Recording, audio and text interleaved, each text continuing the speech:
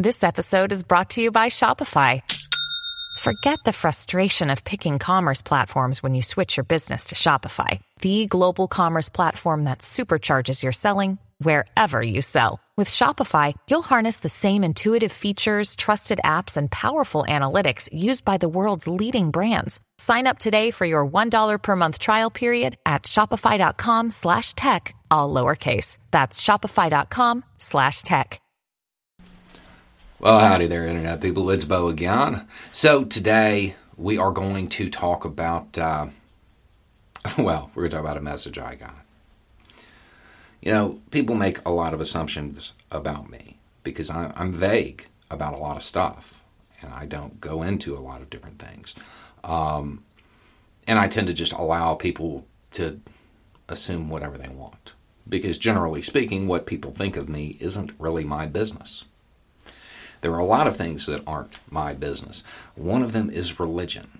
Somebody's religion isn't my business.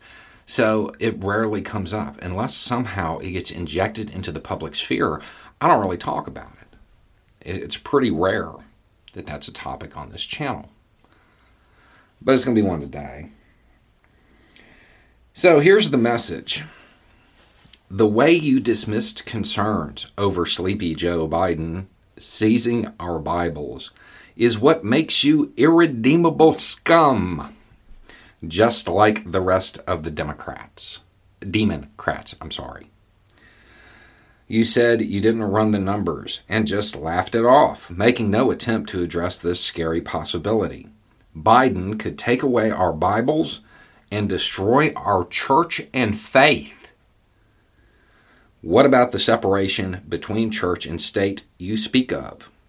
What that really means is you don't want Judeo-Christian principles and morals in government.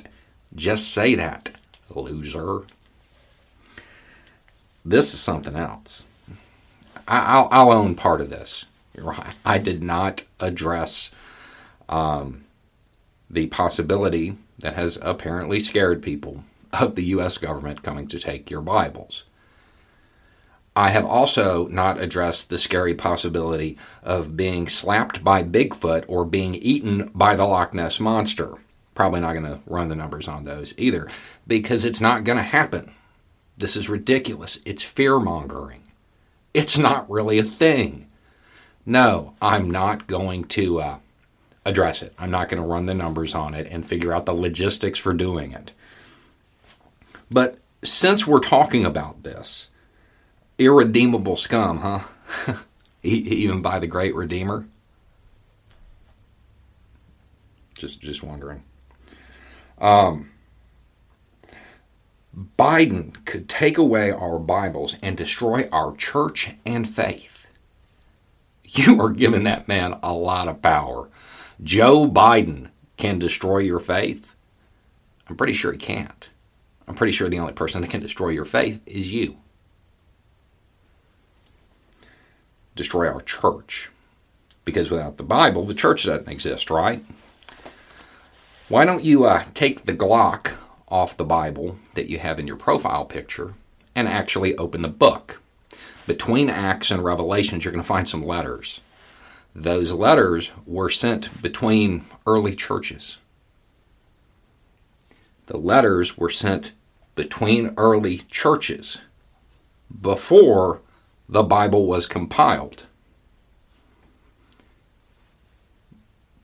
Follow me on that. You putting it together? The Bible actually isn't a requirement for a church. Churches existed before the Bible did. Just putting that out there. And then there's this other bit here. What about the separation of church and state you speak of? What that really means is you don't want Judeo-Christian principles and morals in government. Nah, that's not what that means. That's not what that means at all. Morals are personal. Morals are personal. Your religion may influence your morals, but they're personal. I'm actually okay with Christian morals. If you're actually talking about the principles that are contained in the book You're Scared of Losing, which I'm fairly certain you've never read, I'm Let's do it. I'll support it. Let's start by feeding the hungry. Let's expand SNAP. Cool with that? Think Mitch McConnell will support it, even with as much as his state relies on it? Probably won't. I bet the Democrats would, though. I bet they would. Let's heal the sick. Universal health care. How much Republican support you think you're going to get for that? Probably not a lot. Let's be kind to the stranger in our land. Let's ease up on our immigration laws. Who do you think is going to support it? Judeo-Christian. You know, after they left Egypt, they were rewarded. The slaves, they were rewarded. It was seen as like compensation for what happened when they built that country. You down for reparations? Probably not. Most of the United States would be just fine with a lot of the principles and morals that are created by Christianity. Even people of other religions. Because when you boil them down, they're kind of all the same. They just say be a good person. It's really what it boils down to. I'm fairly certain that most of America would be supportive of this. The thing is, you would actually get the most resistance in the United States from the people who say that they want it the most. Because I got a feeling they don't care about the principles, the teachings. They care about the symbols.